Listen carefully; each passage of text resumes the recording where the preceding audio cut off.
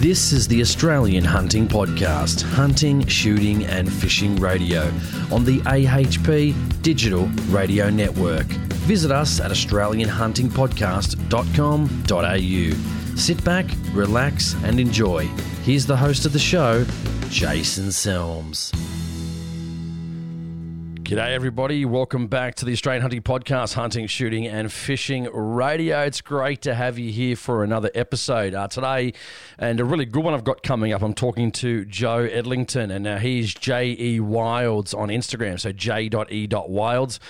You may not have heard about Joe, but I tell you what, he is a guide in New Zealand and really makes some fantastic, and I might add very fantastic, cinematic videos for YouTube on his hunting. So I presume some of these, a lot of some of his clients, obviously some of himself as well, and some of his friends out hunting in New Zealand. Now, I really wanted to get to hunting in New Zealand probably over the next couple of years, but with all the COVID shit going on, and you know, it's just been I think most of us can agree it's been an extremely bad year, from the fires in the East Gippsland all the way up into New South Wales, then being struck by COVID-19. It definitely hasn't been a good year of doing anything this year. Most people have been locked down, most people haven't been able to hunt, and I've noticed a lot of people have been on the internet, and I guess they get their fix by watching YouTube videos of other people hunt, which is basically the next best thing.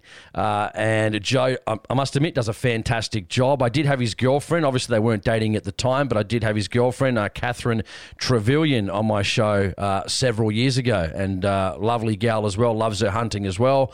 So they're obviously a fantastic pair. So if you want to check him out, go to j.e.wilds on Instagram. And if you want to check him out on YouTube, you can just go to JE_Wilds on YouTube and check out his videos. And let me just say, guys, absolutely fantastic, very, very well put together, and certainly very, very enjoyable. So tonight we're going to talk about everything, really. We're going to talk about hunting in New Zealand, guiding.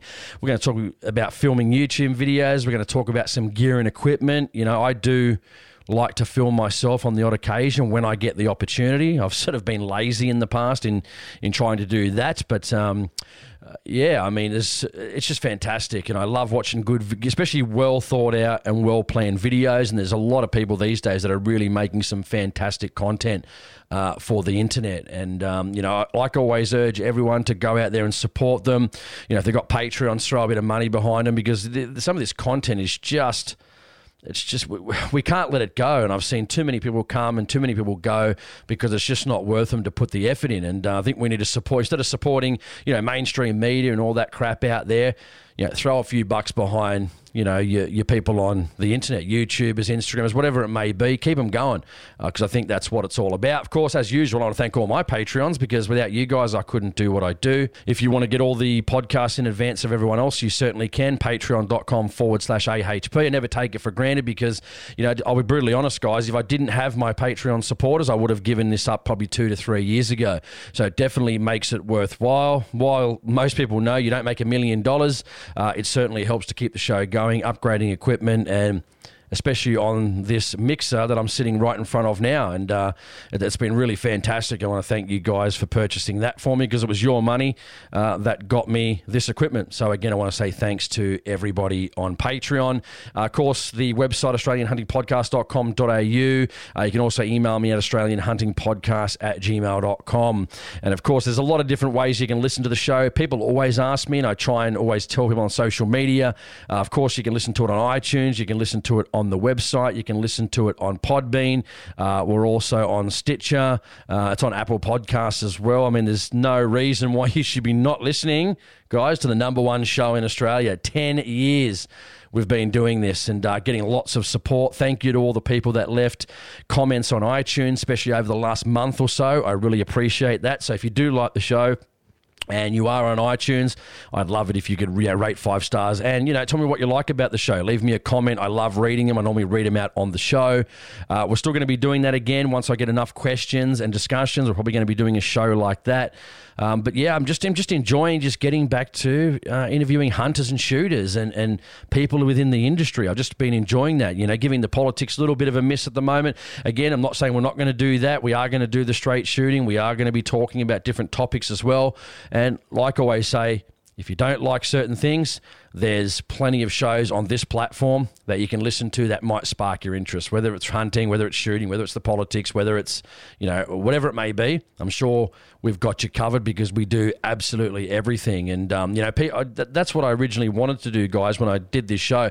I didn't just want to make it one particular topic because I knew after a while it's going to be difficult to keep getting guests of the same situation, whether it's, just shooting or whether it's, just talking about something very, very specific within the shooting community, and that's what people like about it. I get emails all the time saying, man, you got such a varied library that they just love listening to it. And, that's great to hear. And I love talking to different people from different countries and different, I don't know, hard to explain, I guess. But in March next year, it'll be a decade of podcasting. I mean, can you believe it?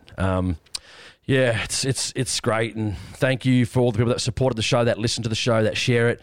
I really couldn't do it without you guys. But I think without further ado, I've got to get in. I really have to go to New Zealand one day and do some shooting. I just see my body fat percentage and I see those hills in New Zealand and I'm like, man, I've got to get it.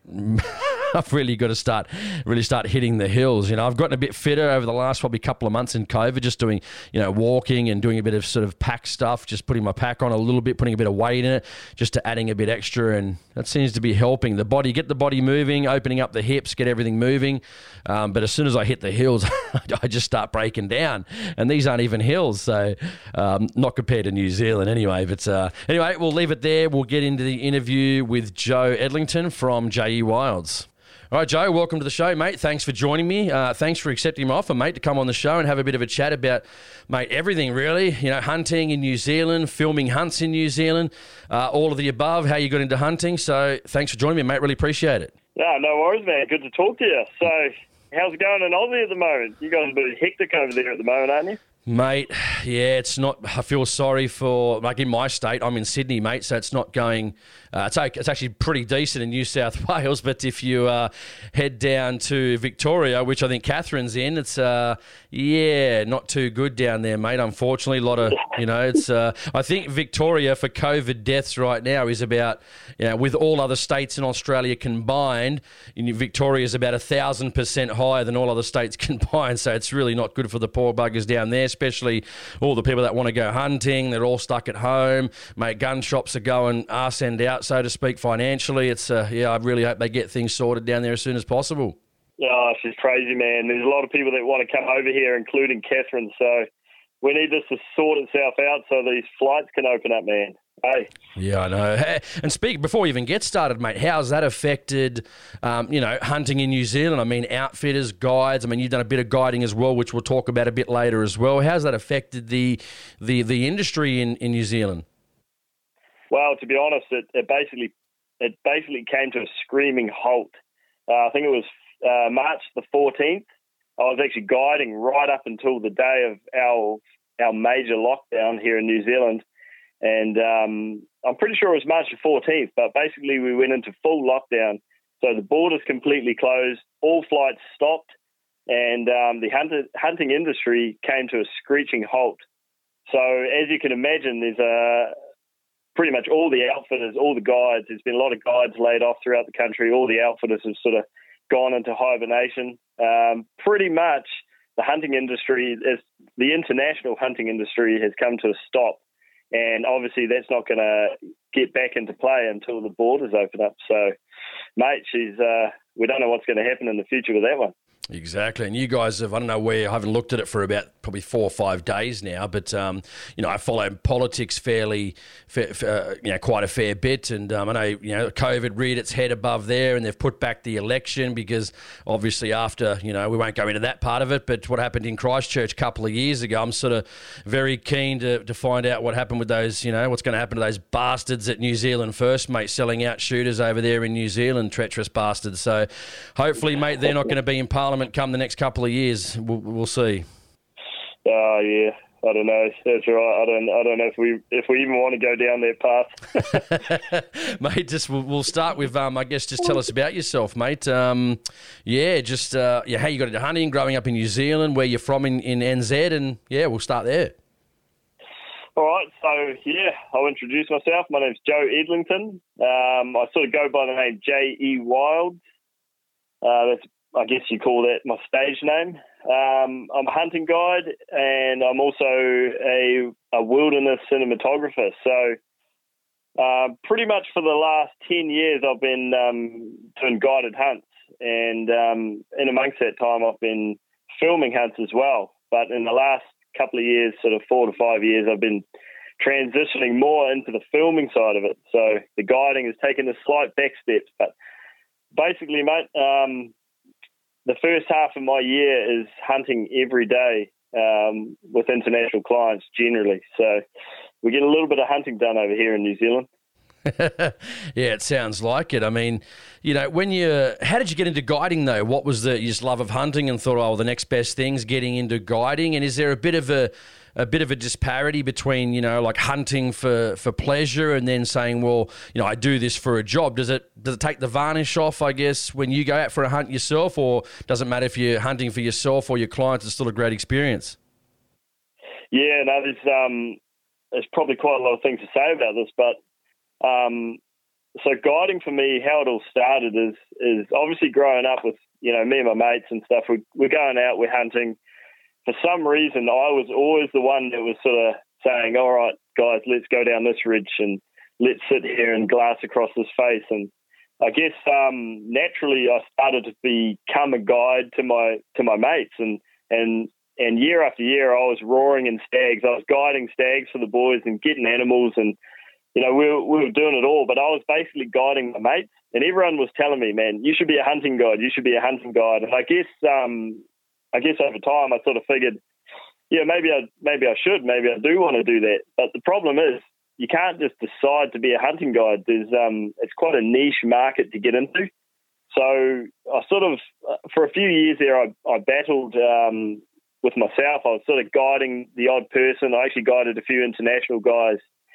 And then all of a sudden, a good friend, Gerald Fluity, who actually owns a guiding company here in New Zealand, Wildside Hunting Safaris, he said, hey, Joe, why don't you come down and, do a bit of guiding for me this season? So obviously I jumped at the chance, and it was awesome, man. Like, I remember that first trip, I was guiding a bow hunter. We had an awesome time. It was such a good time and just great hunting. And I thought, yeah, I could do this. I really want to do this. So yeah, that was basically how it started properly. Like I said, I'd done a few guides previous, but that was the proper real deal guides. And mate, so I didn't look back from then on. I sort of had a lot of opportunities through Gerald and learnt a lot. And yeah, it was a good start in my career for sure. And I was with Gerald and family for a long time, and basically they are like family to me now.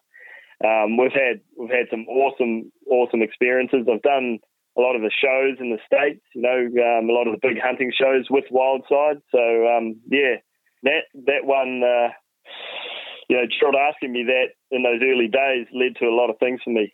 Yeah, and when you're growing up in New Zealand, it seems, Australia definitely very, very different than New Zealand. So a lot of people, don't like, not big fans of hunting over here per se, especially people from the city, as we most know. Probably similar to New Zealand in that respect as well. But, you seem to have New Zealand has a great heritage of hunting, I think, a lot more accepted than, here in Australia. But when you were growing up, was that something your friends were into? How did you get into it? Was it a family tradition? Was it, your brothers? Or how did you actually, what was the catalyst? What was that one thing where someone got you into, this hunting lifestyle?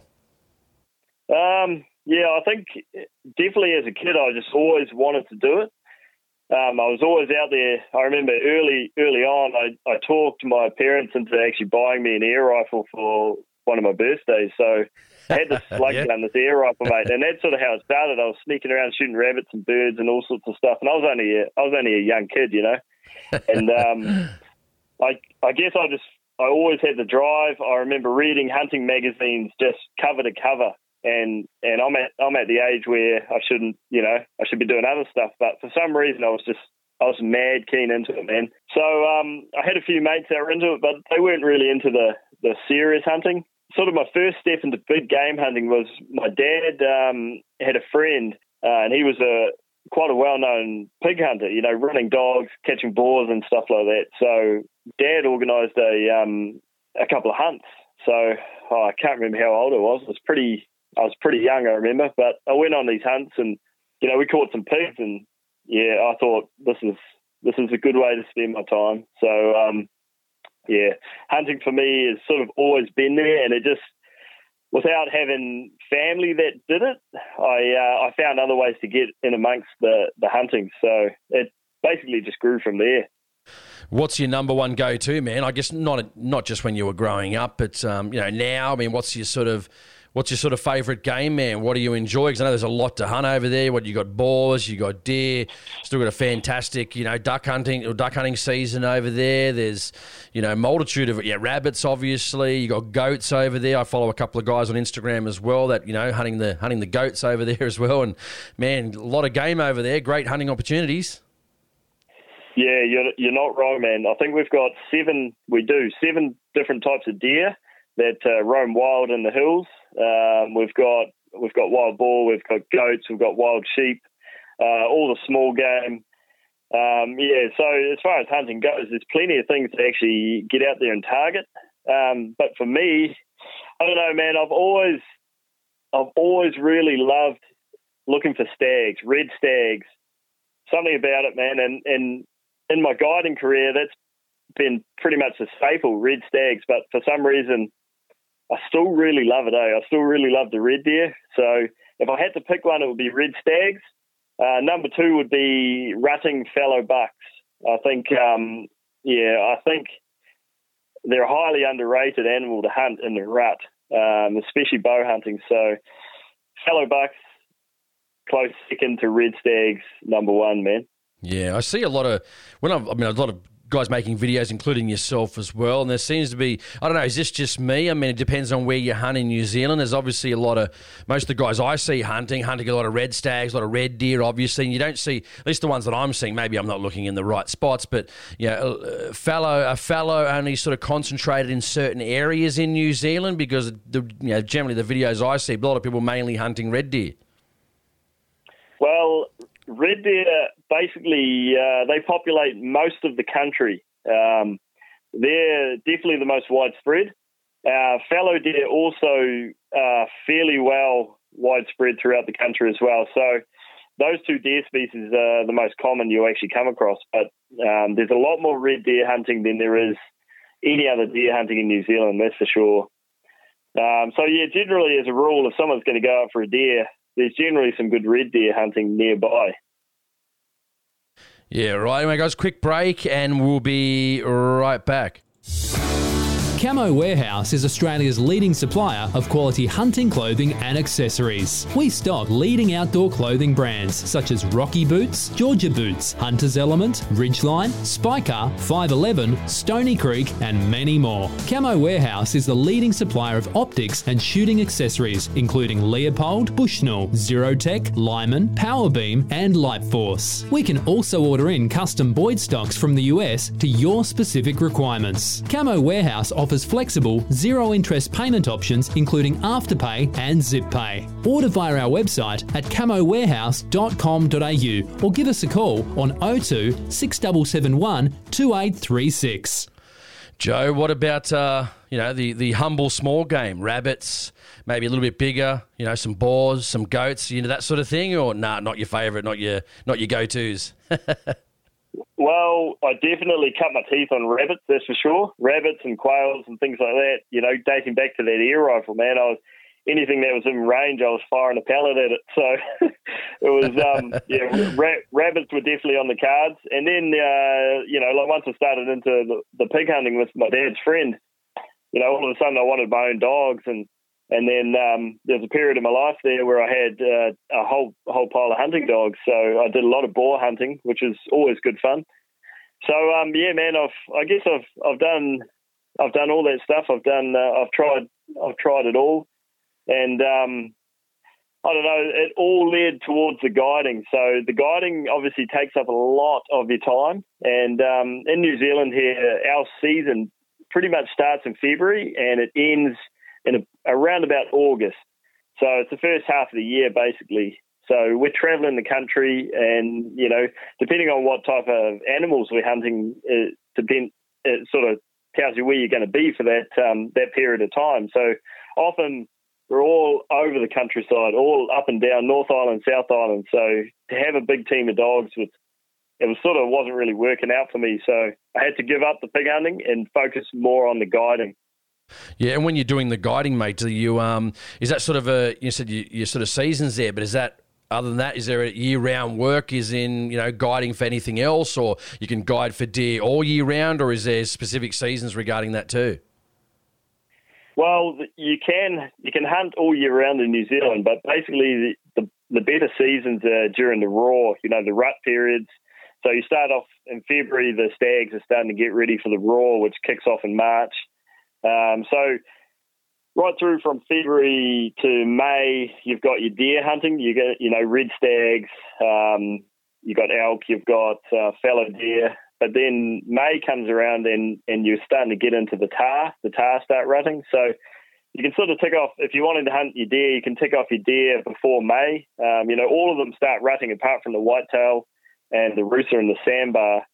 So come May, you hunt your alpine species, you hunt tar, you go into chamois, and then from there, if you want to carry on, then you can hunt your sandbar and your rooster, which start rutting after the tar and the chamois season. So, yeah, it ends up being roughly about 6 months worth of quite exciting hunting.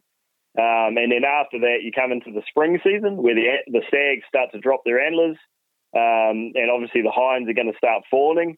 So it's a good time to pick up a spiker or something like that to fill the freezer if you're looking for some venison. But basically, the summertime for me, I generally go back up to the far north, and I tend to get into the fishing in the off season, do a lot of fishing up there. So and just wait for the hunting season to come around, basically. Mate, sounds like a pretty good life if you ask me.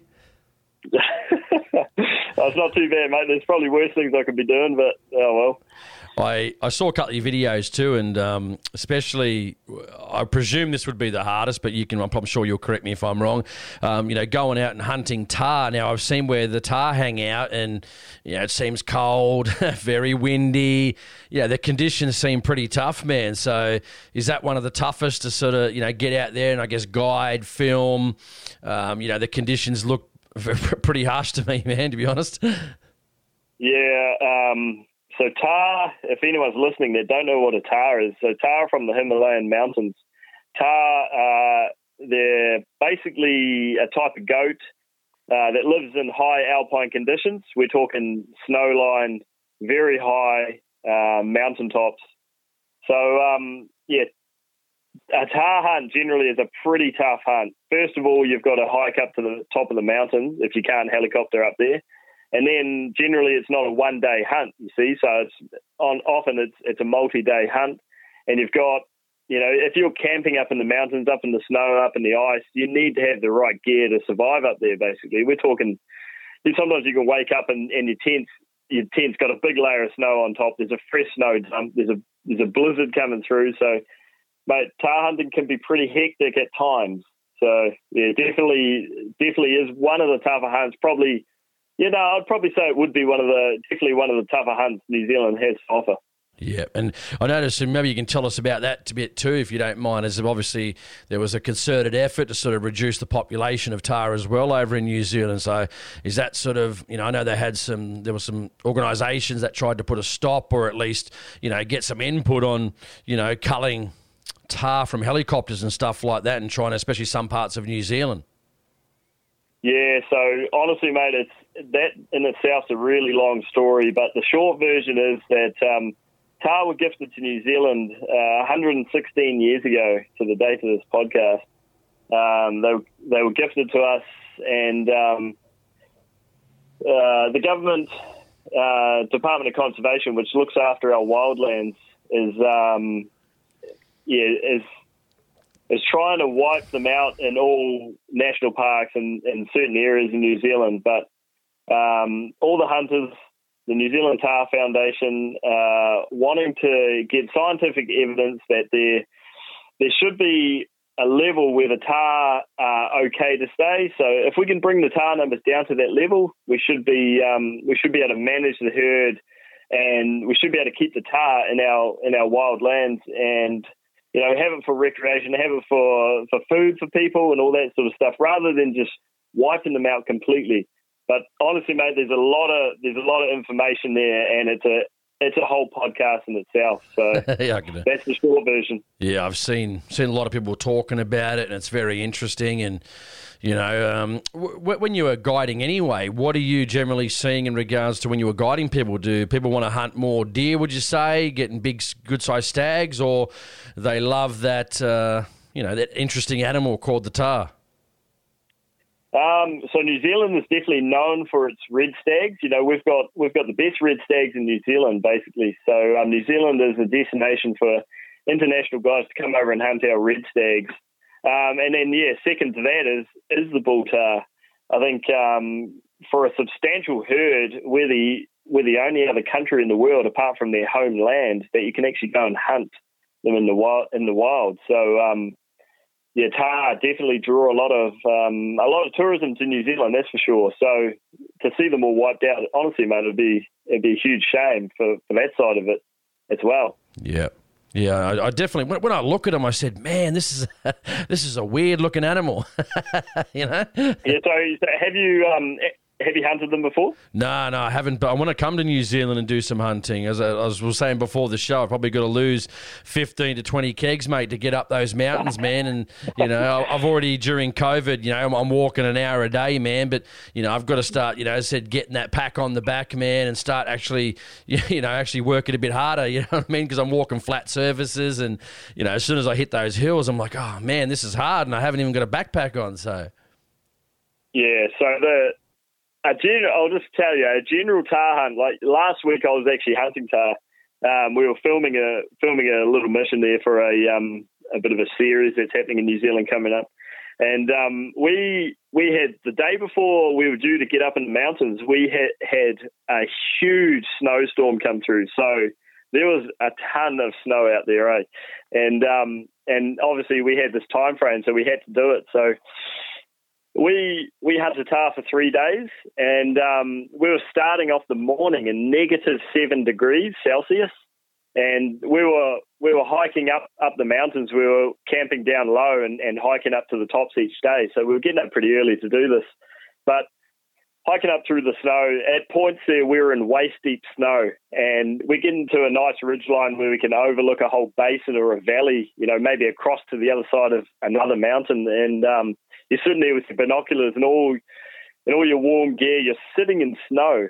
So, a tahr hunt, man, if there's hunters out there that are wanting just like a bucket list hunt or a hunt that'll really challenge them, a tahr hunt is probably going to do that. And the places you go for tahr, like scenery, you look around, it's just spectacular, man. You're up in the mountains, you're in the snow, you're looking across the bluffs and crags and areas that, even if you wanted to, you couldn't get in amongst them. Tahr hunting definitely is something that, if you're looking for a challenge, you should look at doing a tahr hunt, put it that way.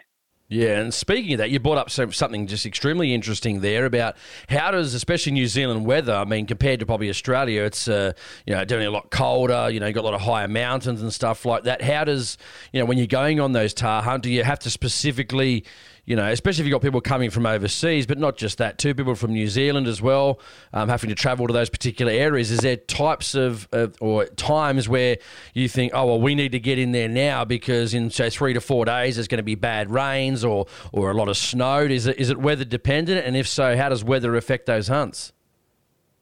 Yeah, tahr hunting definitely is weather dependent. We're always looking at the weather forecast before we go on a mission.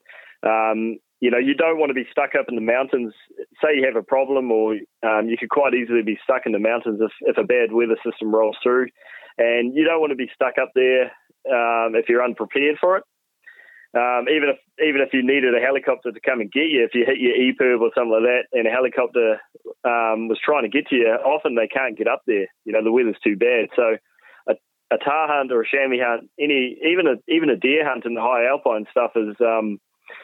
You have to be prepared for it, man. You have to be watching the weather. You have to be looking for your weather windows. So, whenever we go, we're always making sure that we've got a safe weather window, and we can actually execute what we're planning to do. You know, we can actually get up there and do the trip and hopefully find some animals in good weather without risking our lives, kind of thing. So we're talking ice and snow and all the nasty stuff up there, eh? So she can be pretty unforgiving at times, man. Yeah, I know. I've seen your videos and I thought, oh, man, I can just imagine after like a 3 or 4 day hunt, you're like, oh, I just want to get back to a nice bed, nice warm shower, some nice food, some nice camp oven food or some nice stews or something like that. You had to keep you warm, you know? No, you're not wrong, man. You're definitely not wrong. So, yeah. If people let's say someone listening to this show and they say, I wouldn't mind going to hunt in New Zealand. I mean, how would you sell it to someone to say, mate, this is one of the best countries to go hunting in? Well, put it this way: we can hunt all year round. We've got, we've got a lot of things done. We've got a lot of different species. So, I don't know. It's, in my eyes, it's not that much of a hard sell, man. It's just buying a ticket and obviously there's two ways to do it. You could come over and do it yourself, or you can tee up with a guide or an outfitter over here. Now, obviously, if you're doing it yourself, it's going to cost you less, but there's no guarantees that you're going to end up in the right place or even be safe at doing what you're doing. So, we see a lot of guys coming over. They book in with guides and outfitters, and they're basically guaranteed that they're going to get into the zones, they're going to get into the animals, they're going to be safe doing what they're doing, going to the right areas, and don't put themselves somewhere where they shouldn't be. As far as selling New Zealand as a hunting destination, man, I don't know. I bet you a lot of your listeners already know what New Zealand has to offer. So basically, man, if they're keen to come over here, they just need to book the tickets. Well, obviously wait till this COVID finishes. But yeah, it's just a matter of booking tickets, man, and talking to some guides over here. Yeah, I think people can get a bit complacent, especially hunters from countries where, weather can be mild. I think, it'd be better off to get with someone, initially, even first off, just to say, well, do a guided hunt, because people, like in Australia, we tend to be, I was watching one of those shows, they're down on the beach here at Bondi Beach here in Sydney, and, you get people coming overseas from, whether it's different cultures or whatever, getting themselves in trouble in the water. So I'm sure they can easily get themselves in trouble in New Zealand, going to the wrong spots to hunt, going to spots where the weather's going to be bad, not looking at the weather, not knowing what to do, and getting themselves in trouble. So I think it'd be the best option probably initially to get an outfitter or get someone to guide you around. They know where to go. They know what the conditions are. They've lived there. They've grown up there. They know what to do, and it's going to keep you out of trouble. Last thing we need to do is people get themselves in trouble doing the wrong thing, or even if they think they're not doing the wrong thing, getting themselves in trouble and putting their lives on the line. It's just not worth it. Yeah, man. No, you're 100% right, and it actually happens a lot. There's quite often search and rescue efforts that go down. But put it this way: say you're in Australia. You've got 10 days where you can go and do a hunt. There's probably a couple of days just to get over here and get into the area. Then you might have, a certain number of days hunting, and then you've got to organise getting back to the airport and flying home. So you've only got a limited time frame. It makes sense to go and hook up with someone that actually knows what they're doing and where to go and how to get you onto those animals, because you don't want to come over here and try to do your hunt without actually seeing any action, because believe me, it happens a lot. So I don't know. If it was me and I only had a certain amount of time, I'd want to capitalise and have the best chance of actually getting an animal. So you got to tee up with a bit of local knowledge there, mate. Yeah, exactly. Guys, quick break and we'll be right back. Renowned for their strength, reliability and attention to detail, Moroku shotguns are the perfect example of what a sporting shotgun should be. Moroku have been producing quality products for over a century and sold in Australia since 1963. Each Moroku shotgun is crafted with precision, from the MK Trap and sporting models to the all-round best-selling field shotgun, the MK70. Visit morokushotguns.com.au for more details and stockists. Mate, what about if you had any recommendations? Any people that you think, would be worthwhile? If people, might as well do a bit of a plug on the show, I don't mind. If there's any people that you would recommend, if you want to come over for a hunt, who would you recommend? Oh, shit, mate, put me on the spot. I've got a huge history with wildside hunting safaris, and I'm currently working with Venator Cardrona. So right there's two people, depending on what sort of hunt you're wanting to do. But first of all, have a look at both those guys. They both offer different sort of scenarios. So both of them have their benefits, man. So check them out. Yeah, good stuff, mate. What about let's talk about, if you don't mind, anyway, it's up to you. Even your personal hunting, when you like to get out for a hunt, what about just some gear, rifles? What do you like shooting? What about, some scopes? What do you go to for calibers and stuff like that? When you go out for a deer hunt, I saw your recent video, which we'll talk a bit more about the YouTube stuff in a moment as well. But what do you like to hunt with, man? What do you go to? Rifles, calibers, scopes, any, particular gear that you like sort of thing, or? Yeah, man. Well, I'll fill in on a couple of things. So generally, I don't do any hunting for my own personal self at all. All my hunting is done guiding clients or filming clients. But as of this year, the hunting season got cut short. I think we got roughly, we didn't get far into it at all, man, to be honest. So once we come out of lockdown, we had no clients coming through. I had a bit of work on still, so it kept me going for a little while. But I've come to the point where now is my time, and it's the only time I've had in I don't know how many years where I can actually go out and enjoy what New Zealand has to offer and do some great hunts and just have a bit of fun for myself, man. So that's, I guess we'll talk about it a bit later on, but currently that's what I'm doing right now. I'm doing a little tour of New Zealand hunting and filming. Interesting aspect there. How does it? What's the question I'm trying to ask here? What's the difference between, when you're out guiding someone on a hunt compared to you going out and hunting yourself? What do you think the differences are between, I can imagine it's excellent, watching people's faces and clients that come through the door and, are successful on a hunt. And when they get that, you've worked hard for 3 or 4 days and they get that shot on camera or that kill shot and they're, I can imagine that never gets old and over the moon, when they're over the moon seeing, the benefits of their hunt over 3 or 4 days come to fruition sort of thing. So what's the difference between you think personally hunting and, guiding people around? Well, I really like to see someone have a successful hunt, man. That's what it's sort of what gets me going, man. Like over the years guiding, I would rather see someone have a massive smile on their face over myself pulling the trigger. Yeah, I don't know. I've sort of neglected myself over the years, and I'd rather see someone else enjoy it rather than me. It's an interesting thing, isn't it? The different. I can imagine, having clients come in and seeing them succeed, and that's quite rewarding. Someone, especially they're coming from the other side of the world, the North Americas or the Europes or something like that, and getting people into New Zealand and getting them onto a hunt of an animal of the lifetime. I'm sure that never gets old, and especially if you're able to catch it on camera too. Yeah, well, often it's a bucket list thing for them. Often they've been waiting for years to get over here. They might have saved up a lot of money to get here, or they've just been waiting in line for years. So often it's quite a big deal for them to come over here. So for me to be a part of that, man, and see the smile and see the happiness in the guys or the girls when they get their animal, that definitely makes me happy. Whether I'm guiding or whether I'm filming their hunt, it gives me the same. That sort of gives me the passion to carry on. I guess that's what I actually really love to see.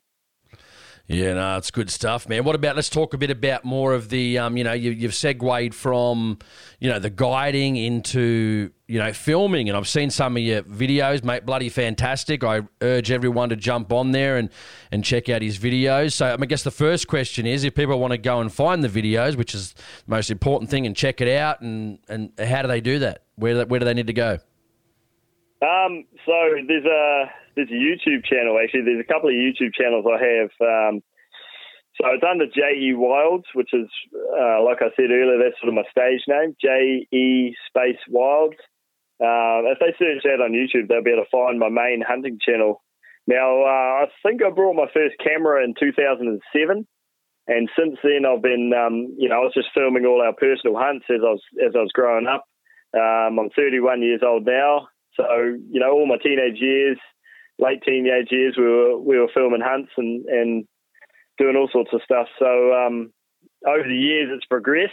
Probably in the last five years or so, it's become quite serious, and it's definitely the new path I'm going down. Rather than guiding, I'm more filming. So outside of my work, like outside of the actual filming international clients, I still do a lot of my own personal films, like personal videos, where I may be filming a good friend of mine, or we'll go and do a personal hunt. We'll go and do a hunt for ourselves, and I'll film it and I'll put it onto my channel. So that's always been happening in the background.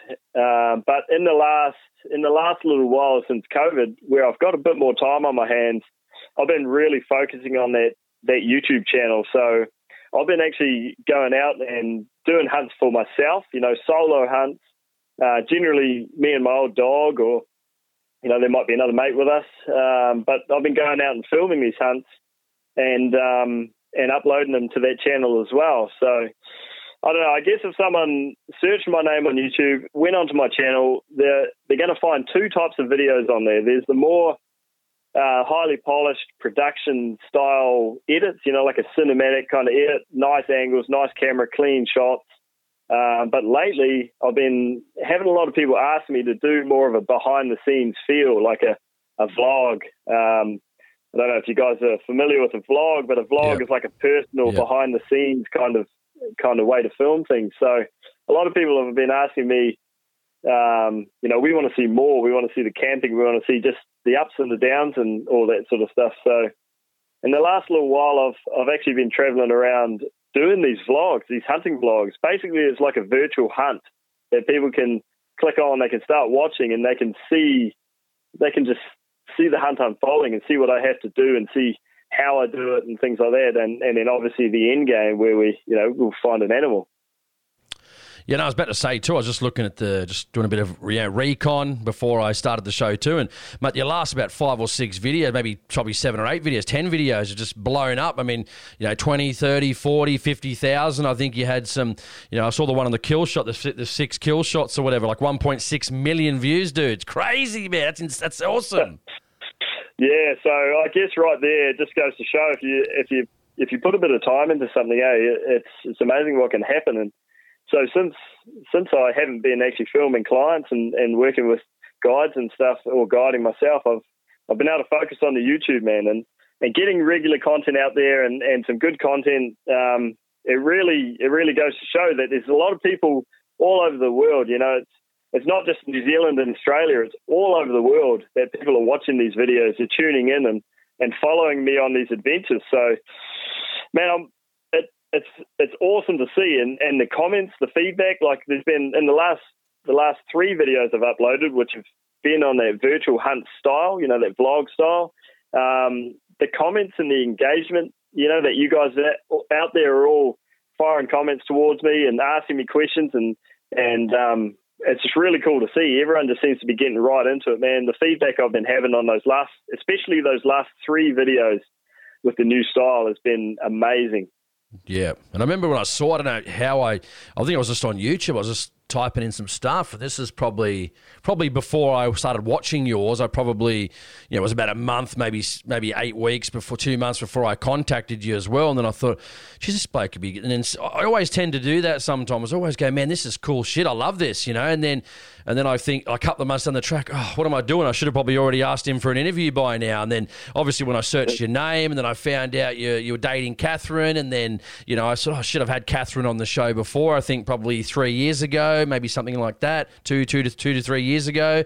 And I'm thinking, man, this is how this is crazy. How did this happen? You know what I mean? Like it's just closer than I thought, because I've interviewed Catherine before too. So I thought, this is bloody awesome. And then obviously I contacted you, and then I was just looking at more. Obviously I'd looked at all your videos anyway, and then I thought, it's building up, mate. And it's good to see your hard work sort of pay off. But I keep saying this to a lot of people in the past, and when like same thing as podcasts like mine and YouTube guys as well. I said, guys, get behind them. If they got Patreons or they've got your donation links, I mean, give to these guys. I mean, like it's not, as you know, it's not free to make this content. So you've got to get out there. You've got equipment, support the people. I mean, that are supporting you by providing friggin' awesome content that you guys love.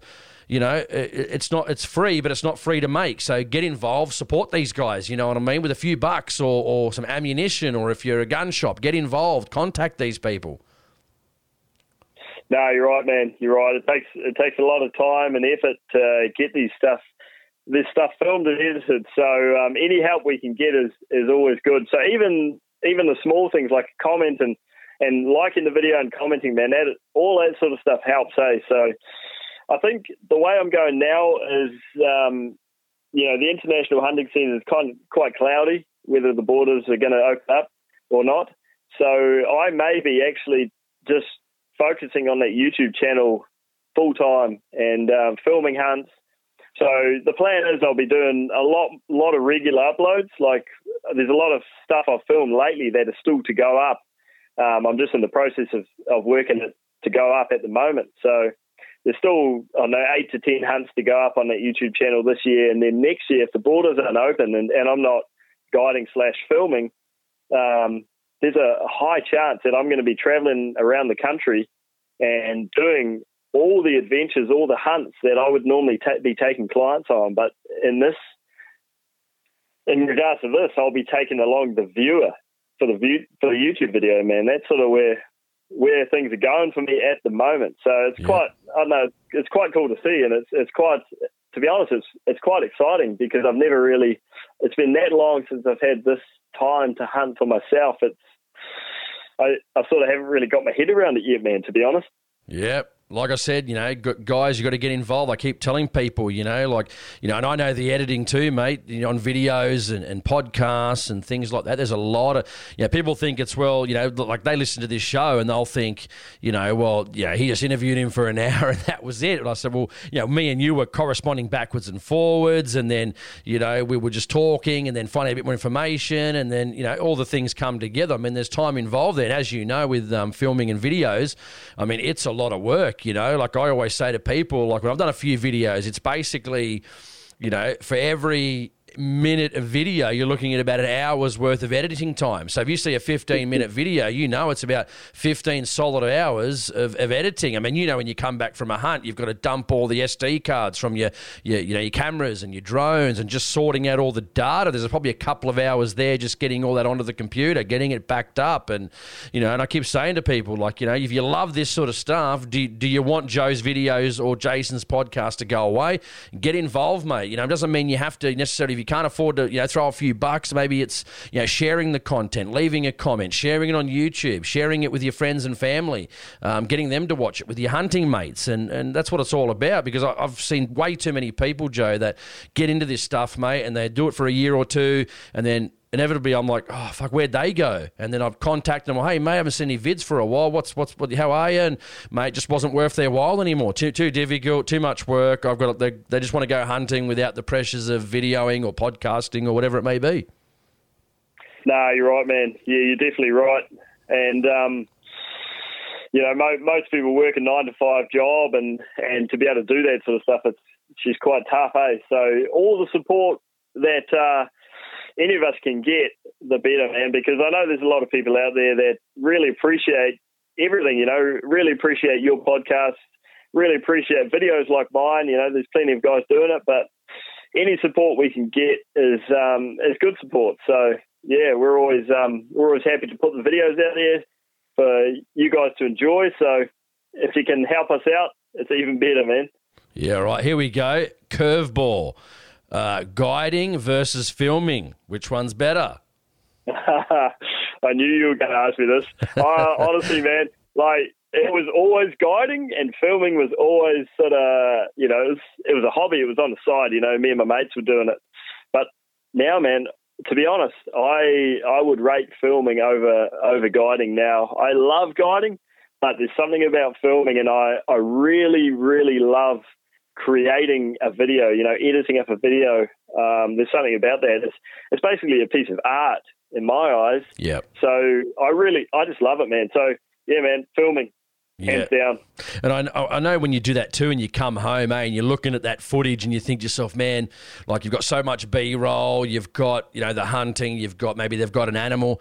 How do you? And it's what I think when people see your videos, they'll see your personality, because at the end of the day, no one person, I think, you could give that same footage to 10 different editors that are good at editing, right? And I think that's where the story comes together, obviously, during the editing. And you have this footage, I could give it to 10 different people and say, make me a video that footage, and I'll get 10 different edits from 10 different people. And that's crazy, isn't it? Like it blows me away, like an individual such as yourself or even someone else putting a spin and a story on that on those videos, on that content. And it's when something comes together, you just think, man, that could have come together 50 million different ways, but this is awesome, and here's the story. And I always tell people when they do videos, it's not about the gear. Yeah, it's about the gear somewhat to a certain extent, but it's about the story, man. You got to have the story.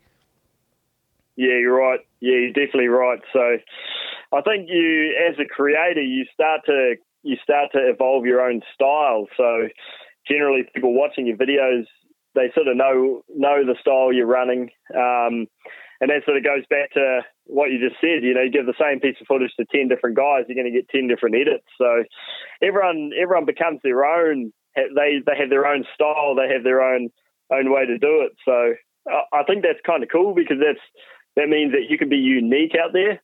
YouTube's a big place, the podcast world's a big place, but if you've got your own style and doing things, then you can be different. You can stand out from the rest.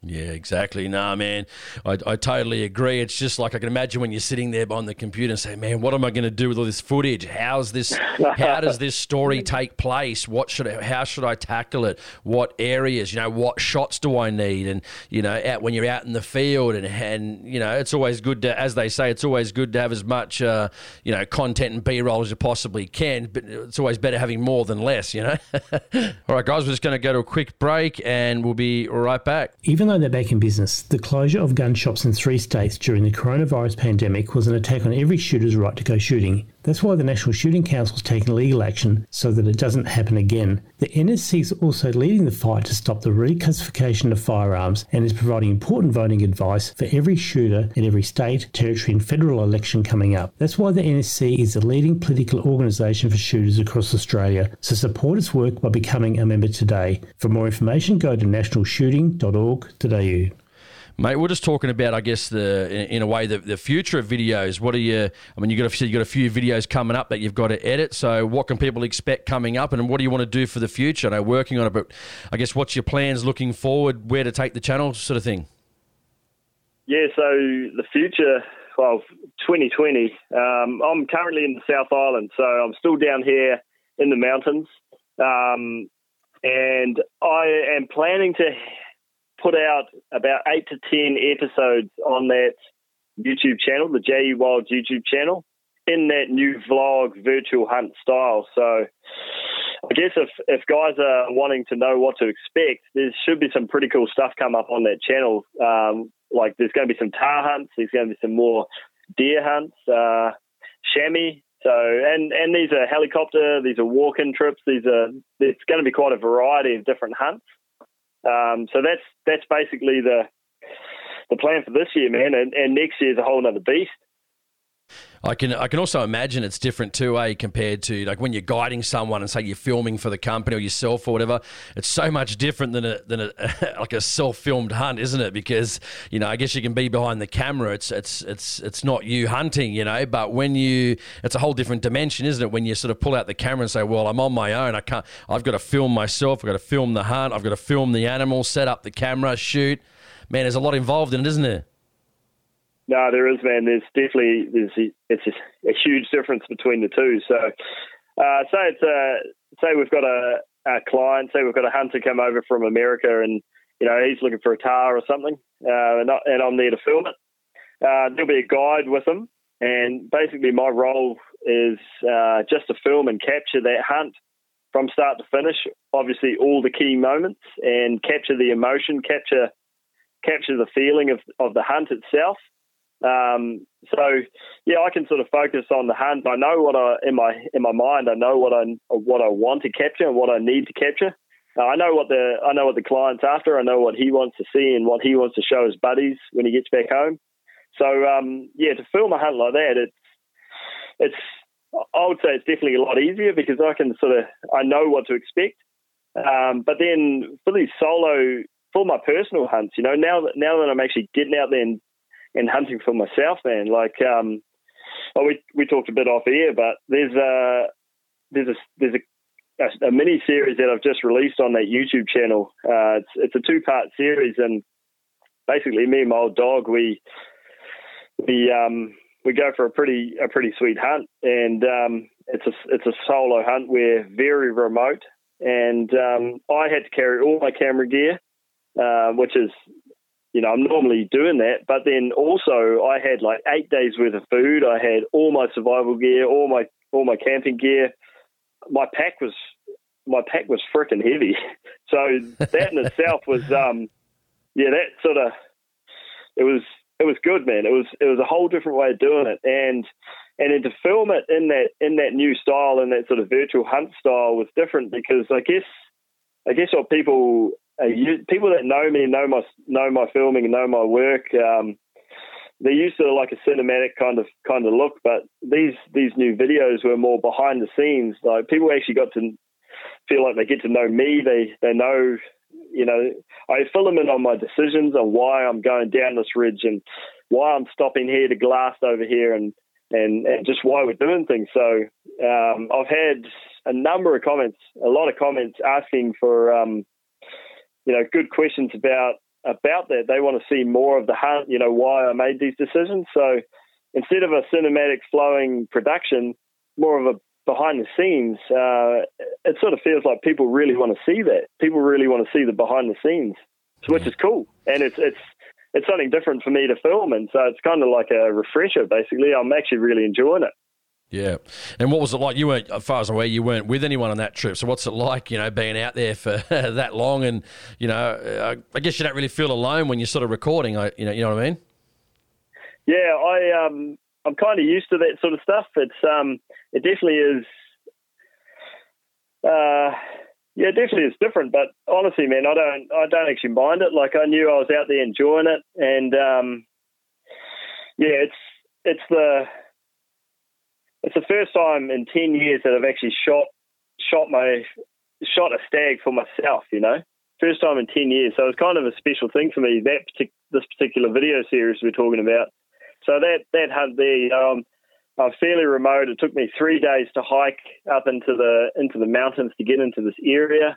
There's no one around me for a very long way. It was good. It was good being in nature. Good being in the forest with all that sort of stuff. Just quite peaceful. So honestly, man, I really enjoyed it. I really enjoyed it. It's definitely a highlight hunt, if not my top hunt ever. I think I really enjoyed that, and to capture that on video was it was pretty cool, man. Like I can't say enough about all the people that are dropping the feedback. Like it's been awesome to see. One guy that stands out in particular is I had a comment on there. It's a guy that's in a wheelchair. I believe he broke his back and he paraplegic, can't walk, and he can't hunt anymore for himself. So he commented on the video and he said that how happy he was about it, that he could basically go hunting through my video. He could live through my experience, and that right there is exactly what I was trying to create.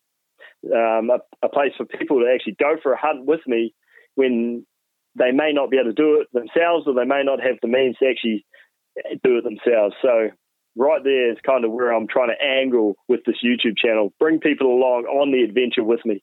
Yeah, totally agree, man. I mean, that's the same for me even, like I live in Sydney, out the Western Sydney, and, that's why most of us watch, regardless of circumstances or finances or illness. I mean, that's why we're all on there too, isn't it? To sort of live the experience and enjoy, this platform for what it can offer. And, that's why I watch it too. I think, well, I can't hunt for 3 months, or, my closest hunting property might be 2.5, 3 hours away before I can even think about pulling a gun out of a case. So, when I'm not hunting, I love watching videos. I like, and I constantly looking and finding new things, hence a couple of months ago finding yours, etc.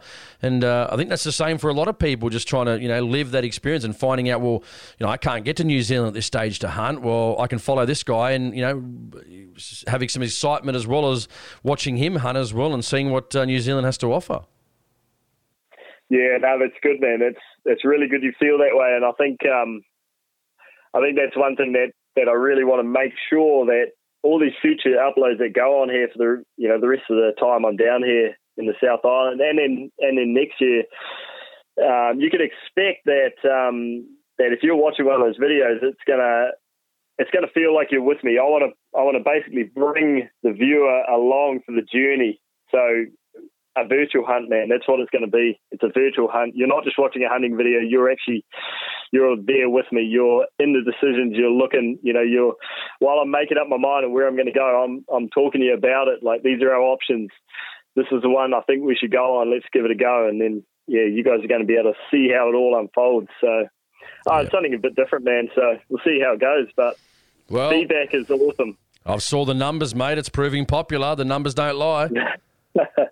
No, it seems like that, eh? And since uploading those videos, man, my inboxes are just getting hammered. I'm just keeping up with the messages. Like, I will always message someone back, reply to them, and it's getting to the point where there's quite a few to catch up on. So you say that now, but when you become more popular, that might be increasingly more difficult. Oh, let's hope I can always manage, mate. That's I'm always keen to mingle with people that are enjoying my content, man. I'm happy as to talk to them. So whether it's through a YouTube comment or a DM or something like that on Instagram, man. If someone wants to reach out and ask me a question, just go for it. Yeah. Let's talk about a bit of, secrets from behind the scenes, I guess you might say. I mean, a lot of people, I can imagine you're probably hard on your gear, and I'm thinking, my first question was, how do you keep batteries fully charged in sub-alpine areas? Let's talk about a bit about cameras and lenses and what sort of cameras people are using. You're using these days. I mean, I still go the traditional DSLR, but I'm even thinking, mirrorless, these days, is it, it's all the rage now, so a bit of camera gear. Some people use, point and shoot. Some people use phones. Some people use, proper video cameras sort of thing. But DSLR seems to be, or at least mirrorless seems to be the smaller, compact, way to go for these hunts. Let's talk a bit about gear, man, I reckon. Yeah, so gear. I'm a bit of a, I love my gear, eh? So I say gear whore would be I'm a bit of a gear whore, you know what I mean? Well, I was going to say that, but then I wasn't sure if I was allowed to say that on the podcast. Say whatever you want, man. It's all good these days. Yeah. So gear wise, I think, I guess when you become a professional cameraman, you end up carrying around quite a bit of hefty camera gear. I think, if I'm filming a client, I'm probably carrying around. Man, on a light day, it would be 10 kilos of camera gear, but majority, I'm probably looking at 15 to 20 kilos of camera gear, and then that's just the camera gear. My tripod I use alone is 7 kilos, and I know that because when I fly to America to go over there and do the stuff over there, 7 kilos takes up a whole lot of my luggage. So my tripod is 7 kilos. My main I'm running 2 cameras. So for the Venator stuff I'm doing, the client filming, I'm running a Panasonic S1H, which is it's a mirrorless camera, but it's designed for filmmaking. If someone's wanting to know about it, they can Google it. Panasonic S1H. It's a pretty epic piece of kit, man. And then for everything else, like my personal hunts and stuff like that, I'm actually running a GH5 with multiple lenses, Panasonic GH5, and then GoPros and stuff, drones obviously. But I've had good results with the Panasonic cameras, and I've looked into them all. I've actually used a lot of the cameras and stuff. I've got friends that use all the different brands and stuff, so I've been around it all. But I personally like the Panasonic gear, so hence why I'm running a GH5 and an S1H. And both of those cameras are filming, 4K 60. They're pretty they're pretty sharp at what they do, man. So those probably are my main two cameras. Just bought a new drone not long ago. Upgraded the old one. Well, I actually crashed the old one, but I was thinking that. Hang on, did he crash? Hey, listen, I was on the same on a previous hunt too. I had my drone out there, and I had some problems with like the rear sensor. I got the DJI Mavic Air, so I know the 2 just came out, but I thought it still got 4K. So not that I even film in 4K these days, because my DSLR, mine's about 2.5 years old, the Canon 80D, and it's still big. And I thought, I was going up the top of this hill, and I went in reverse, and I thought, nah, she'll be good, man. I'm high enough. And then all of a sudden, tuk tuk tuk. And it took a hit from a branch, and then luckily it didn't die. It just went down a bit, like probably about 2 meters, and then it was probably still about 2 meters above the ground. And I'm like, oh shit, that's not good. Oh, I better, okay, head back up, turn around, look at where I'm going. All right, that's cool now. Then go back in reverse. Then when I came down, I remember when I was checking out a few YouTube videos, they said, if you get like even a nick in the blades, make sure you replace them, because otherwise it could just fail at any minute. So when I brought it down, I was like, man, literally, there was a crack across the thickest part, or the widest part, like halfway through. It was broken through, and I thought, shit, how is this thing still flying? You know what I mean? Like, this is, hang on, let me just change. Anyway, I haven't changed them in a year that I've had it, so I thought, I've got another 8 blades here. Let's just do a full refresh of all of them, because, last thing you want to do is be, 50, 60, 80 metres up, whatever, 20 metres even, it just falls out of the sky. Oh, man, I know, and it's a heartbreaking feeling too, isn't it? I think it's crazy. Like for my experience, like my last drone, I had it for a long time. It was a Mavic Pro, and I I was flying that thing through gaps, the trees and the mountains, up rivers, all like some pretty cool stuff, some pretty crazy stuff. Never crashed it, and then I was filming the most mundane sort of easy flight for a job, and I crashed it into a tree and destroyed it. So. Yeah, I was like, how does that work? I've done all this crazy stuff and it survived, and then I do the most boringest, easiest flight and it dies. So I've actually just upgraded to the Mavic Air 2, which is what you were just sort of talking about. Yeah. But I just upgraded to that, man, and that's, I quite like it. It doesn't have a few features that my old drone had, but it seems to have a very, very nice camera. So, yeah, I'm quite happy with it, I'm quite happy with the drone. It's quite compact. So, yeah, that's my go-to drone at the moment. Yeah, even the Mavic Air, the first one. I mean, I do like the controller on the Mavic Air 2. It is quite a lot better, I think, than the other one. But yeah, I'm still getting great shots with mine. And I've kind of thought sometimes, should you go to full frame? But then sometimes I do a bit of rabbit pest control at like 200, 300, 400 meters sort of thing.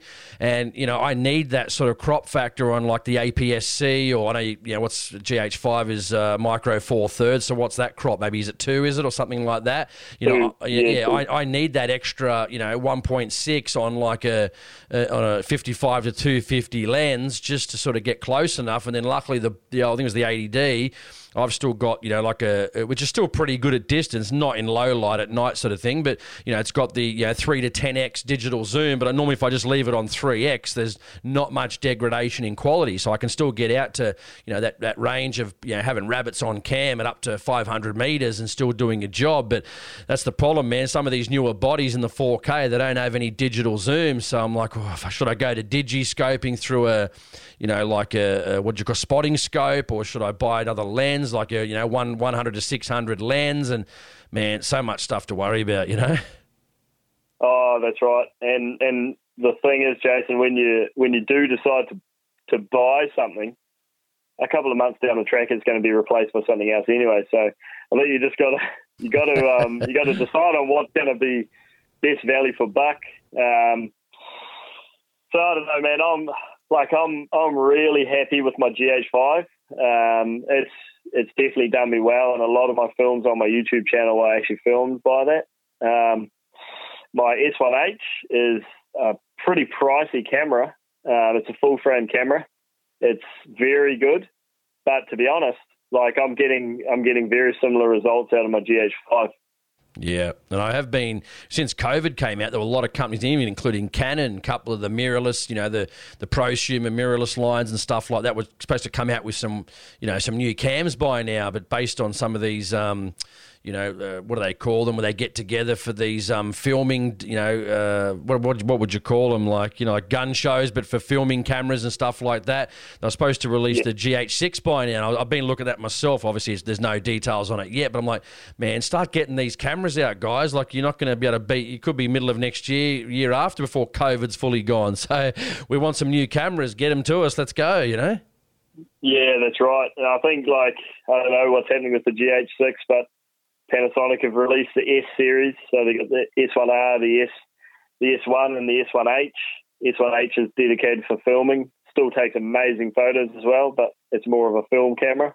But they've just released an S5, which is basically a GH5 but full frame. So I'm actually fairly interested in that camera. If my GH5 would pack out. So, honestly, man, there's so much stuff out there. You can spend hours looking at camera gear. Yeah, I know. Because I was going to say with the two, to see what sort of lens are you running? Because I've seen some of the long range stuff on the TAR and that. And what's your go when you're filming the TAR? Because I've seen with full frame you don't get that crop factor, so you don't get as much zoom out of your lenses. What's your go to on the zoom lens sort of thing when you're filming? With the GH5, I'm basically carrying 3 lenses. I've got a 25mm f1.7. I've got a 12 to 60 f2.8, and then I've got a 100 to 400. So those lenses there basically do everything I want them to do, man. And those, I don't know, most of the time, most of the stuff I'm doing is filmed with my 12 to 60, apart from when I'm punching it on an animal, when I'm zooming in on an animal.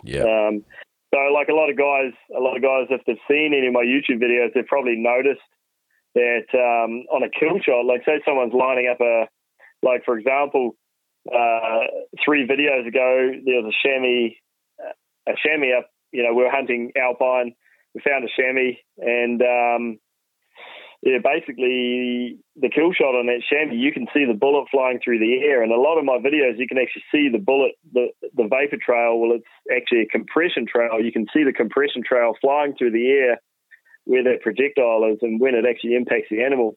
Now, the only reason I'm capturing that compression trail is because I'm zoomed in on that animal over a space of, say, 300 to 400 meters. So there's a lot of distance between the animal and us. So that bullet, that compression trail is actually traveling a long way, but it looks like a short distance on the video.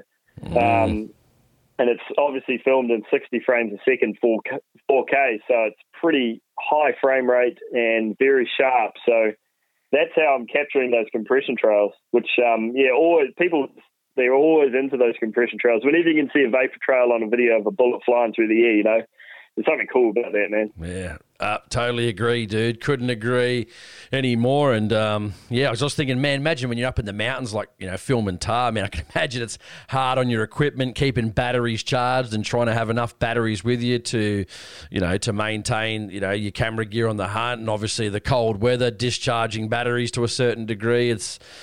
Yeah, and there's a lot that goes into it, dude. People, I keep saying, man, they might see a 15-minute video or a 1-hour podcast, but that's all the effort that's gone into it and the story and, man, it's editing. I always say, man, we can get all the footage we like, but it's about the content, mate. It's about the story. It's about the editing. And you certainly do a good job of that, man. So if people want to check it out, they should go on your YouTube channel and throw some comments up, throw some support because, we need people making content, mate. That's what this life's all about, I reckon. Oh, definitely, man. And especially if the travel's not happening, if people can't get to where they want to go to hunt, then at least they can watch hunts that they want to be doing. So I'd be really stoked to see some comments popping up on my YouTube channel, from listeners from this podcast saying, hey, Joe, we listened to your podcast with Jace. I'd love to see that sort of stuff. So if you're listening and you're watching the videos, let me know. Let me know you're watching the videos. I'm happy as. Yep. So I'll just little tip, man.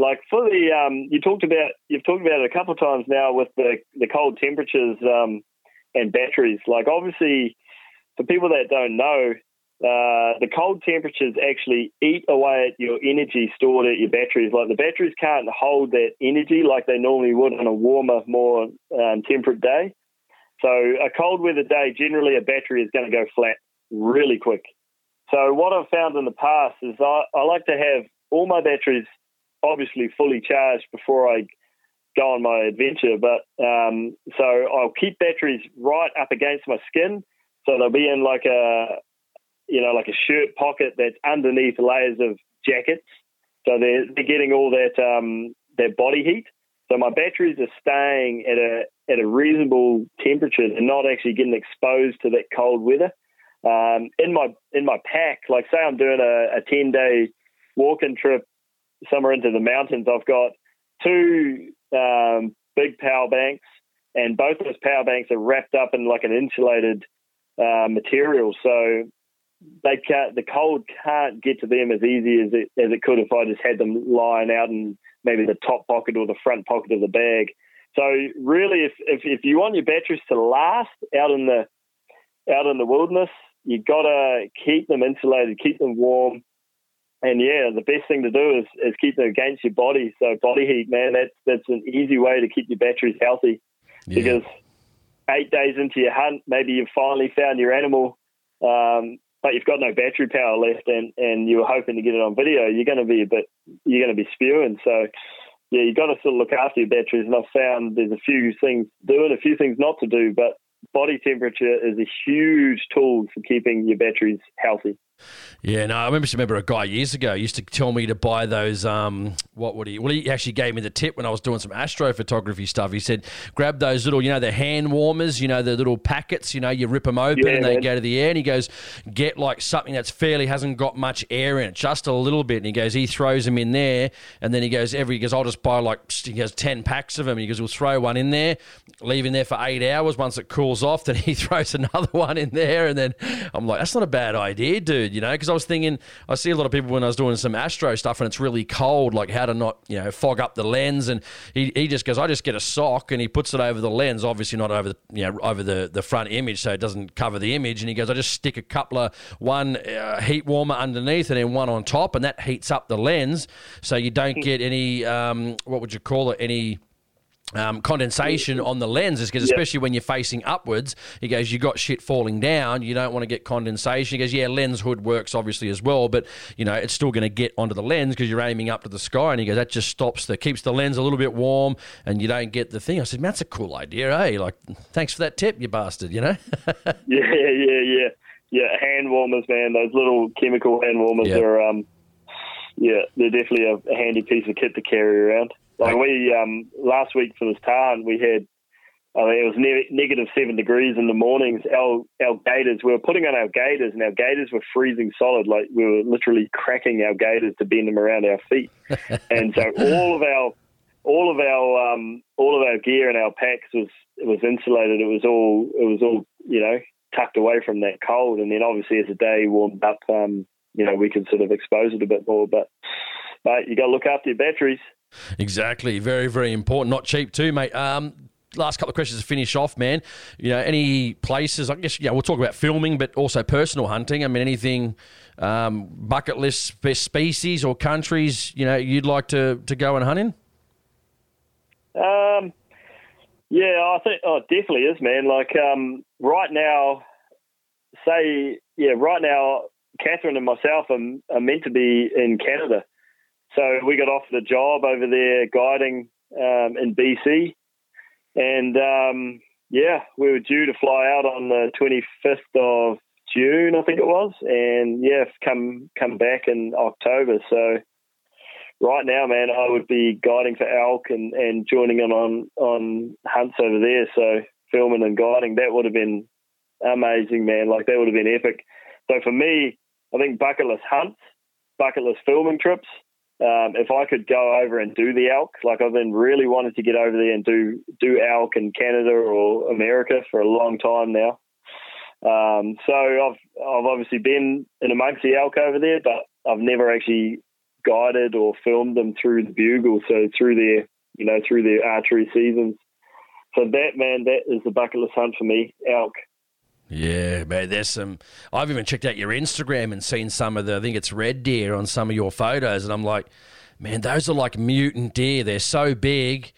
It's just like, what on earth, man? Like, what are they steroids in the blood, in the food over there in the grass, or what's happening over there, Nah, man, there's good properties and there's bad properties. So, yeah, we hunt all over the country, obviously. So every now and again we get to some properties that are, they've got some pretty good stags on there, man. So good genetics, good feed and all that sort of stuff. Mate, final story. Tell us about a story, man. Great day in your life that you'd like to share with the listeners, if you wouldn't mind. Oh, I think... oh man, there's definitely always one story that's going to stand out, and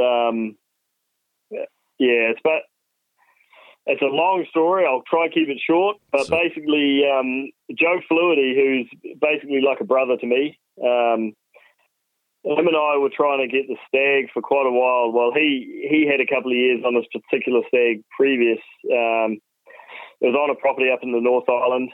And it was just proving to be quite a difficult stag to get. Had a lot of history behind it. Last year, the two of us actually decided to team up, and I was going to try and film Joe getting his stag. Now, this is an archery stag. This is a red stag, but with his bow. This stag is a public land stag that ended up getting into one of the hunting properties, Wildside Hunting Safari's main North Island property. So, we managed to keep an eye on it with game cameras, and we were guiding, every day through the season up there. So every now and again we'd see the stag, and obviously it was just fueling Joe Fluity to want to get out there and have a crack at the stag. So, anyway, me and Joe decided that, hey, why don't we try and film the hunt, film the adventure on the stag? And, I think it was April, we were out there looking for the stag, and it came evening, the golden light, all the birds were chirping. It was just one of those magic evenings, and it was in the roar. The stags were roaring, and we were hunting our way down through a basin, like an open basin that was surrounded by thick forest, and we had seen the stag there a couple of weeks previous, holding some hinds, so we wondered if he was still in the area. And anyway, we were sneaking down, sitting on the high points, glassing down into the basin below, listening out. And then we ended up finding the stag, and he was holding some hinds. He had a hind and a yearling. And so we watched him for quite a while, and we were trying to make a game plan on how we were actually going to approach him. And so there's a few options, but we decided to take one route that sort of got us in there, following a bit of a bush edge around, and then we ended up getting to a little small mound, and he was just on the other side of the mound, and then his females were out to the side. So we were sort of kind of separating the two.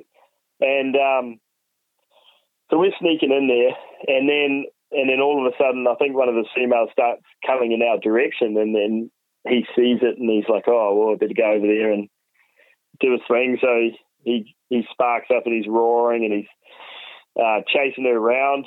And within seconds, this stag that we're after, which we'd nicknamed Wild Boy, this stag ended up 7 yards, or I think it might have been 8 yards, right in front of us, man, like right in front of us. And Joe Fluity was there. He got to full draw.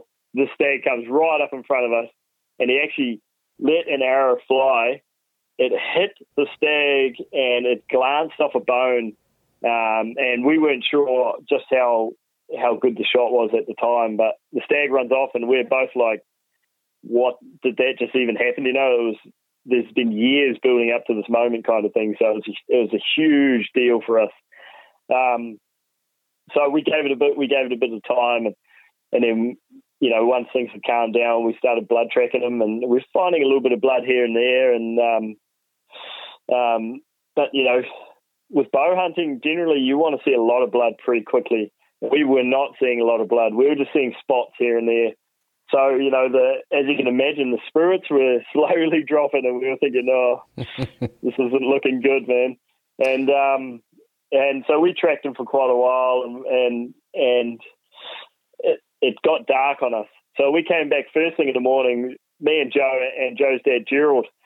And so Gerald, going back to the start of the podcast, Gerald's who offered me the guiding job for the international stuff early on in my career. So Gerald, they're like family to me now. Gerald got me to where I am, basically. So anyway, we came back the next day and we carried on the search for the stag, hoping that he was just, he just passed away somewhere in the bush. But we searched and we searched and we searched and we never found them. So as you can imagine, for the rest of that week, she was a pretty sad feeling camp. And so then I had a couple of months where I was coming to the South Island and I was doing some work for Venator. I came down here, did that, and then while I was down in the South Island, Joe Fluidy and Gerald messaged me, and they're like, man, this evening, just on dark, we saw Wild Boy. We saw Wild Boy come out. He came out of the bush and he started feeding, fully healed up, not even limping, nothing. So I couldn't believe it. I was like, you're freaking joking me. So anyway, they saw him. So once I'd finished in the South Island, I was heading back north to go back up to the coast. And obviously I've got to go past, their area. So I stopped in and I was there for a while. And we thought, man, why don't we go out and we have another crack at Wild Boy, see if we can find him, which is not an easy task to do in the area. But we thought, let's give it a go. So we did. We took the cameras, me and Joe, and Joe had a new bow and a new broadhead set up. He actually had some broadheads sent over by Nick from Ozcut, who's an Australian company. Yep. I don't know if you're familiar with them. Had him on the show, Nick, had him on the show. Yep. Oh, yeah. No, Nick sent us over some broadheads for it. So we thought, we tuned the bow and we got the bow firing really well. And anyway, we were ready. So we set out in another evening hunt. We set out sort of in mid-afternoon, got out into the property, got up into the hills and sort of started getting into the area. And then as that evening feel was starting to set in, we made ourselves into this, made sure we were in the area where they had seen him, that couple of weeks previous. And we were just, there was no guarantees we were going to find him, man. But we were just putting ourselves in the areas where they'd seen him and the likely sort of areas. So we set up and we were glassing over little grassy clearings and watching bush edges and, all the usual things you do to find a red deer. And so I think this is June now. So this is middle of winter. So the stags are mobbed up. The stags are finished rutting. They're all mobbed up. They're all mates again. And they're all feeding up. They're trying to regain that condition they lost over the rut. So anyway, it was starting to get that time of night, that time of night that all us hunters really enjoy, that prime time. I remember Joe looking across his valley, and I was actually filming. I was filming something behind us. I don't know. I was filming some trees or something boring stuff like that. And then Joe was like, bro. I remember looking back, and he's like fully amping. He's fully alert on something. So I quickly panned the camera around, and then turns out he'd seen Wild Boy. He'd seen Wild Boy come out on the other side of this clearing that we were watching over. So you can imagine how we were both feeling right now. We're like, yeah. Oh well, here we go, boys, get ready. So anyway, we sort of watched him for a while, and he was with another few stags. He was with some quite big stags, but he was healthy. He was not limping, nothing, and they were just sort of feeding their way along this bush edge. So we made a game plan, and we ended up getting to the spot, and we made it there without being seen, and all that. Everything was looking good. So now we were thinking, all right, what are we going to do now? They're across the other side of the clearing. We can't go around behind them and come through the bush and sneak through the trees and shoot out the trees at them because the wind's bad.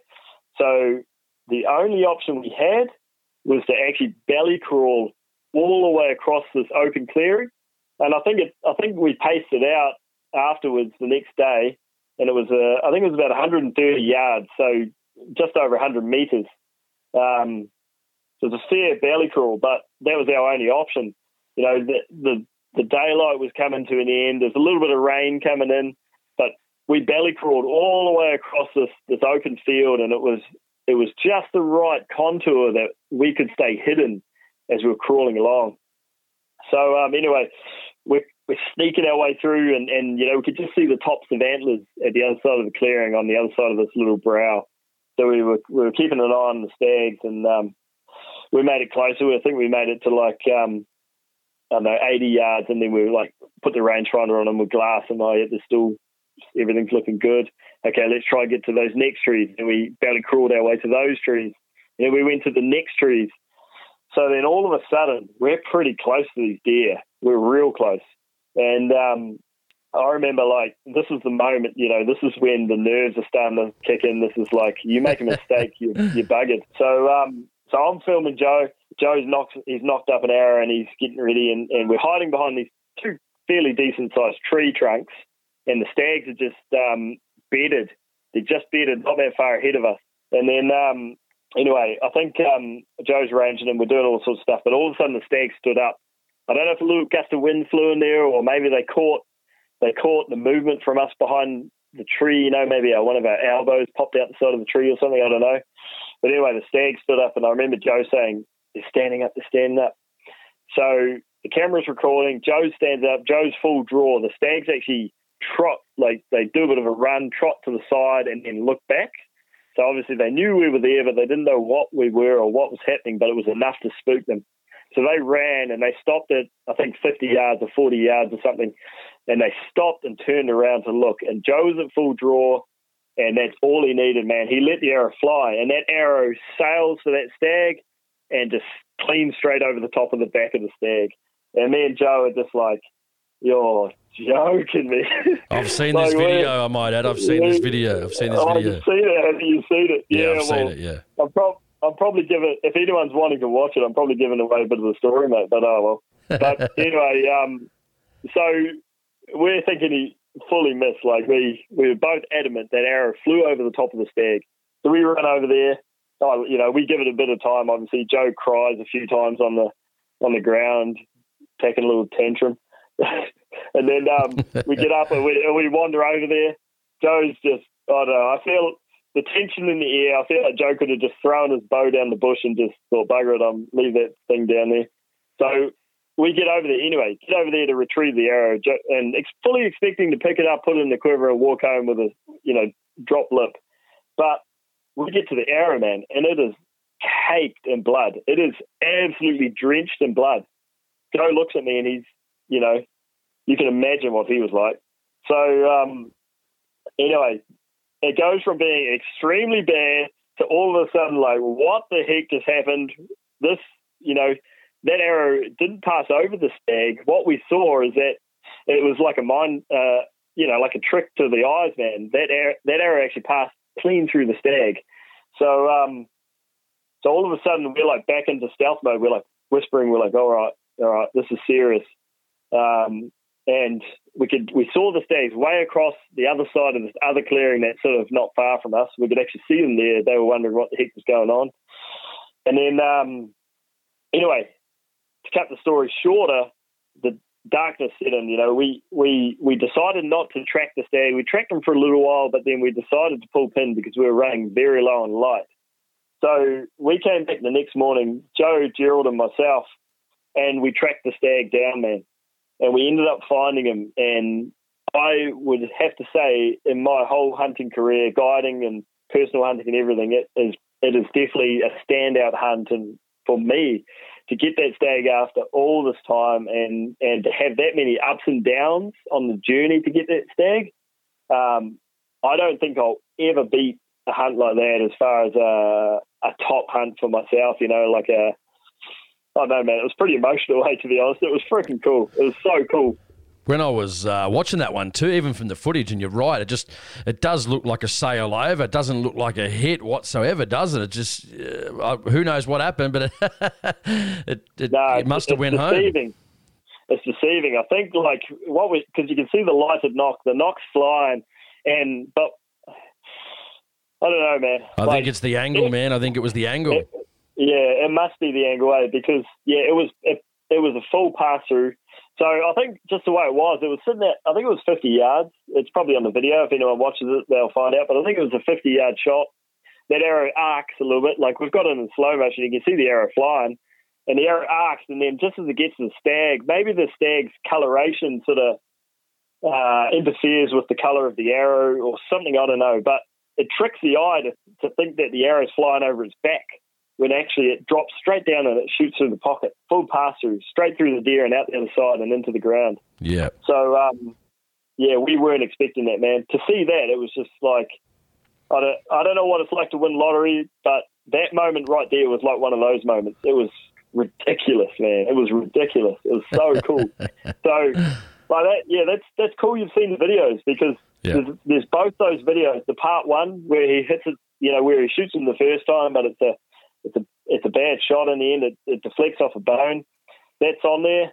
And then obviously the part two when we get him. Both of those videos are on the YouTube channel. So if anyone's listening to this and it sounds like the hunt they want to see, man, you can actually see that hunt. Yeah. You jump on the YouTube channel JU Wilds. It's under I don't know what I've called them now, but Wild Boy Part 1 and 2, but I think they're called something else. You'll see them on the YouTube channel if you have a look through. It's just someday will be Joe Flutie with a big stag with a bow kind of thing. Yeah, because I remember when I think he went out with his dad to have a look for it, and he eventually found it the next day. Yeah, that's right. Yeah, so in the part two, we went back the next day and we tracked him down and found him, man. So that was pretty cool. And that stag got mounted. Pete Livesey, Wildlife Arts Studio, he mounted him for Joe, so he's on the wall, looking nice.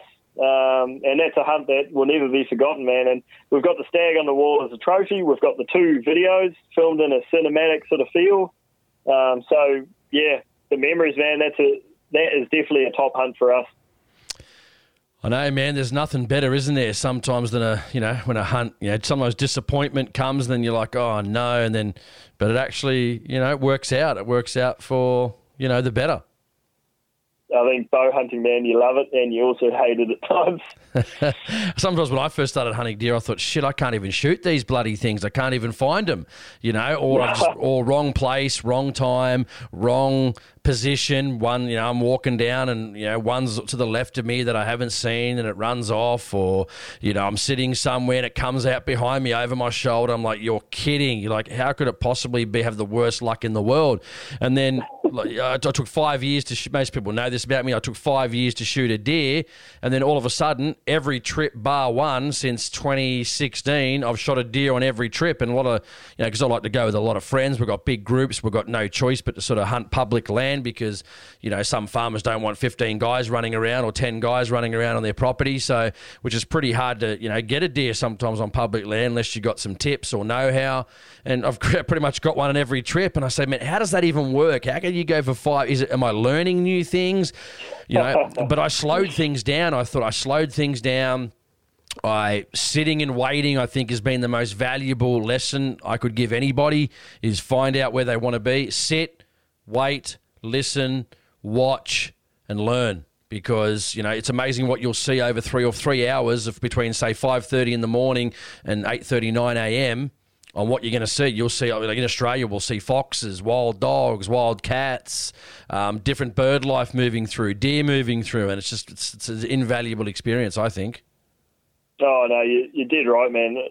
Patience, like the old saying, patience gets the deer, eh? Yep. If you've got the patience to sit somewhere and overlook a nice area that's got it all, feed and everything, you're going to see some animals. And for me, like seeing all the different types of animals and stuff like that, that's a huge part of why I'm out there doing it, Like, you don't have to go and shoot everything, but to see all the animals just moving about, there's something special about that, eh? So if anyone's got the patience to sit there and just watch over an area with a good set of binoculars, generally they're gonna see something and they're gonna be in for a good hunt, rather than just barging around and hoping to see something, because most of the time the deer know you're coming if you're just walking around too fast and too noisy.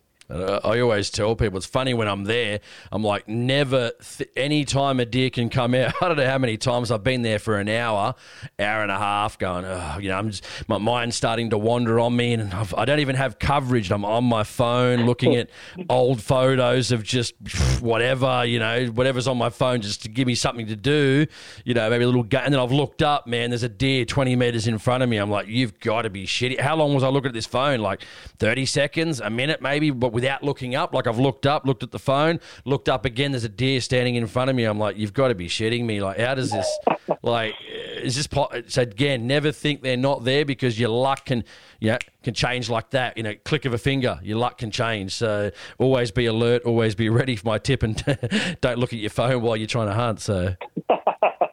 Yeah, man, definitely. Yeah. They got to keep us on our toes, I reckon. Yeah, if it was, as I said, if it was easy to get deer, it wouldn't be called hunting, would it? It'd be like fishing. If it's not fishing, if you're getting them all the time, it'd be called catching. So, anyway, it's all good, man. Mate, as I said, we've already gone through it a couple of times anyway, but if people wanted to, check out your videos, I want to check out your Instagram. Not sure if you're on the Facebook. I tried to find you on there, but like your J.E. Wilds, but couldn't, so I'm not sure if you're on there. But how do they go about it if they want to, check out all that? Yeah, so the best way to find me is on YouTube and Instagram. I don't have Facebook anymore. I'm most active on YouTube and Instagram. So anyone listening, you can just search J.E. Wilds, and on Instagram it's the same. So J.E.Wilds on Instagram. That'll find me. And yeah, man, you can reach out if anyone's got any questions, like if they want to know anything further on how they can make a start to get into the industry, or any further questions about gear and stuff like that.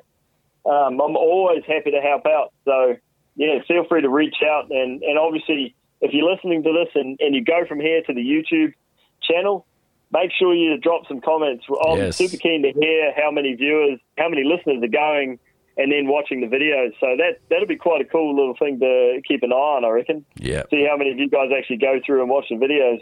So drop a comment, tell us that you heard us on the podcast, and then we'll start a conversation. It'd be awesome.